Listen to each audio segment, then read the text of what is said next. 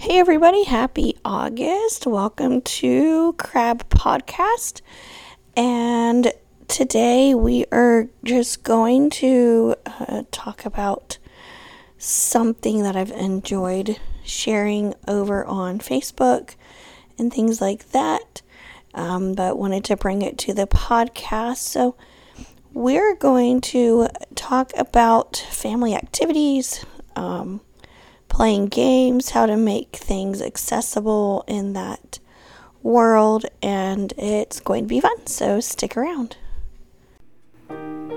Welcome to the Crab Podcast. Here at Children Raised Around the Blind, we have two goals. Our first goal is to help those living with the blind to understand them better and to help children through the difficulties that come from living with a blind parent. Secondly, we want to spread awareness of the blind community. Here on the podcast, we will share the things that blind people can do and ways the sighted world can include them in everyday life. Join us twice a month to learn about the visually impaired community.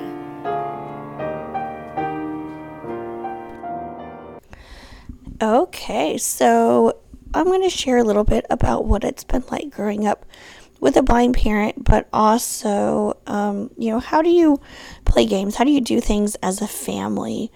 And for us, it is a lot of fun. So growing up, we actually only had Braille Uno, and my parents had taken the time to Braille up Uno cards. It ended up being two different sets, actually, at one point. But Uno was the only game we had in Braille, other than my mom did have a Braille Scrabble set she had purchased. And so those were the games that we could play with Mom.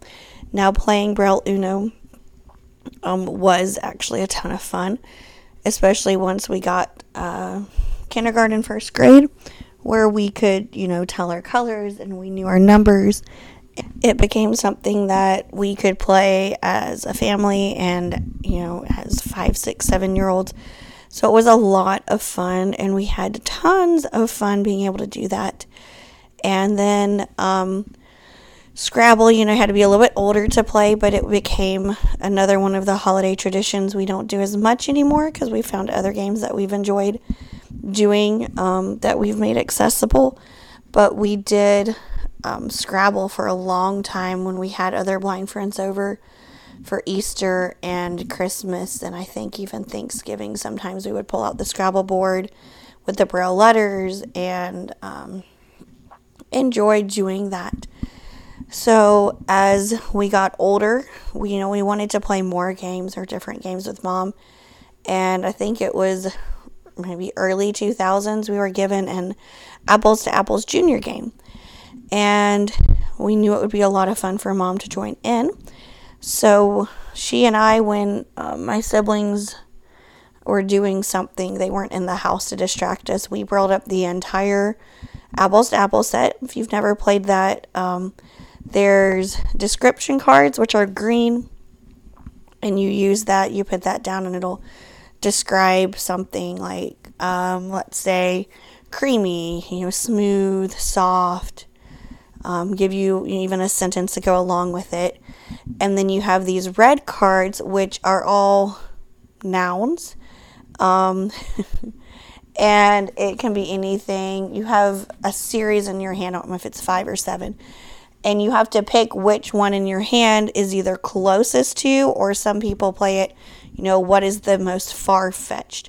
So say the word's creamy, and someone put down Woody from Toy Story, and someone else put down a teddy bear, someone else put down a pine tree, and you take turns going around and putting down the green card, which means you don't put a card in, and everybody else puts their red cards in, and then you have to choose a winner.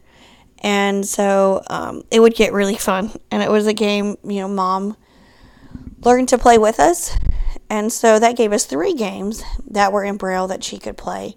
And we kind of just left it at that for a long time. At one point, we did Braille up Sorry. And she and I Brailled up the cards. And then I went and took puff paint and did the outline of the entire board. And I still have That board is still in my house. We just played recently with my daughter with that, and it was fun when Mom could play along with that one as well. Since then, we've brought up Phase 10, which Mom just played when we were at convention in July. And that's a fun one. And for some reason, I couldn't find the page where we had listed the phases. So we just reminded her as we went. She had a friend, I don't remember if she was at their place or contacted her, who had, they had taken the time to braille up Taboo. And so we have a print Taboo, and then Mom would have the braille Taboo. And so she would read off her card when it was her turn. And she had it's actually, I think, 4 notebooks with like clear plastic sheets, and then they have the print card attached to it. So we've been able to do that. Another game that we've done is, because Mom is a Braille user and she uses a Braille computer, we wrote for her, well, she wrote down, she has these categories lists. So we got that, I think, as a wedding present, my husband and I. And it was a game I'd played off and on in high school, but we'd never owned. And that actually, categories, is how one of our family traditions when we get together for holidays. We usually, hey, let's do a game time before everybody leaves, in-laws, friends, whoever else is here. And we pull it out, and Mom pulls up whatever list we're doing that day at that moment. And then she uses the Braille computer to write her lists and keep up with her points and things like that. So there's ways to make games accessible. The National Federation for the Blind did work with the company who makes Uno, and Braille Uno cards were available at Target. I don't know if they're still available there. There's also a couple places online where you can buy games that are already brailled, like Phase 10 and Uno, and the Braille Scrabble boards and things like that. There's also a Braille chess board, because my mom at one point tried to learn chess, and the pieces had they're somewhat tactile, but then also the squares on the board, you put the pieces in the holes, so it was easier to locate and find how that worked.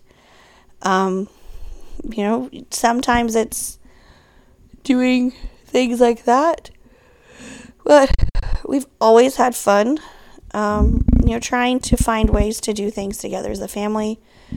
If we do, say, like a Mad Libs or something that's like a worksheet, if we know that that's happening, we'll send Mom an email with a Word document that she can pull up on the Braille computer, and she can play along with us. Having a Braille computer is definitely, it's made life a lot easier for things like that, where she can have a copy in her print, in her Braille and her electronic format while we're doing ours. Fill in the blank sheets, even at like church and stuff, have been really useful for that. So games and things like that, some are tactile. Thinking today, she hasn't played with my kids, but like Hi Ho Cheerio, that's a tactile game, because you have the little individual cherries and you're putting them in the holes and then you're taking them off. So the spinners, not so much. So spinners, you could, either put some sort of tactile on, or, have someone who's not going to cheat do it, and things like that. But if you have a Braille writer, you can always make things accessible if there's cards. If you use puff paint or hot glue, you can do that on the board games to show out, the different markings and things like that. Thinking outside the box, being willing to change how things work or how you do things can be, a really, really big help. And thinking ahead. So as we head towards the holidays, and I know a lot of people do parties or get-togethers, and all of that is fine and dandy. But if you have someone who is low vision or visually impaired, I always want to remind you, reach out to them about what they need and what accessibility things would be useful for them. So if you're going to play a game,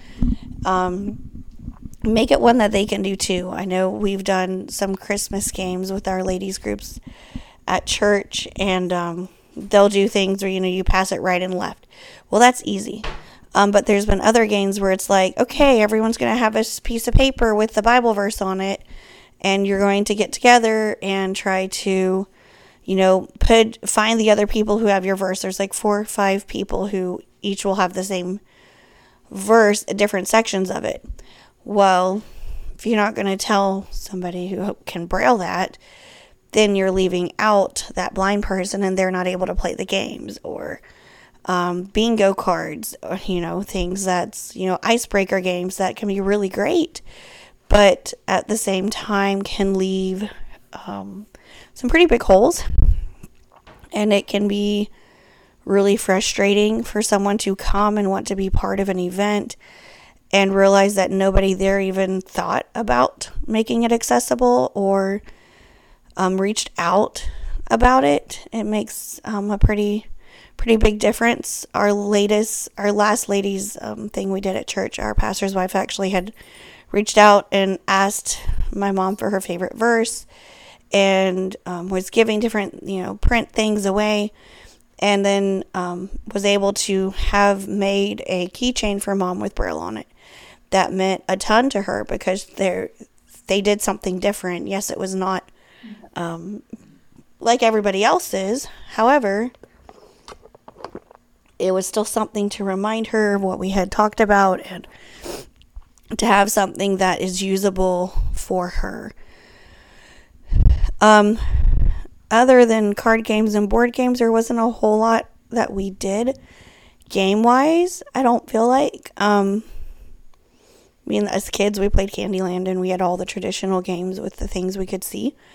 And I was thinking about it. We got a game called Don't Wake Daddy recently at Christmas. I mentioned it to grandparents that, hey, it'd be nice to have some different games, and gave a couple ideas, and that was one of the ones they did. And I know my mom never played with us. I'm sure she sat there and listened to us play. But, sometimes people think because your parent was blind or, they were around that you didn't get to do all the childhood things, but we did. We played games without Mom. We learned to play games at other people's houses, and that was a big help for us. So think outside the box too. If you know somebody whose parent is blind or visually impaired, or maybe they have a sibling who's blind or visually impaired, and don't necessarily think, oh, well, they can't do anything, or maybe they, they're not experiencing these things. Oh, there's still things happening. We did all sorts of arts and crafts and things like that in our homeschooling, and that was part of that development that needed to happen. So, games with a blind person, all of that fun stuff. You can find a list of accessible games where you can purchase them on my website, childrenraisedaroundtheblind.net. Under holiday lists, if you put that in the search box, you'll find holiday lists for the last 2 or 3 years, maybe 4. I think at least 2, I know for sure. And on those holiday lists, I have games or accessible games and different places you could purchase them from. And I hope that's a real help. And if you have any other great ideas of games that you have seen accessible or think are accessible and you want me to add to a list, feel free to reach out. I just thought of one last one because that's how my brain works. There is a Braille Poppet that Target sells. I don't know if, I'm sure you can find it other places online, that actually has the Braille, the letters of the Braille alphabet on it, and is a way to teach Braille and a way to form words in Braille that we found back beginning of this year that I thought was really cool. And the directions came with games you could play while learning Braille, so I thought that was kind of cool. And, tactile puzzles, raised puzzles, all of those types of things that are really great to have around. And I hope that gives you guys an idea of what it is like, what accessibility and game time is definitely fun and like with a blind parent. And I will talk to you guys at the third Monday of the month. Bye.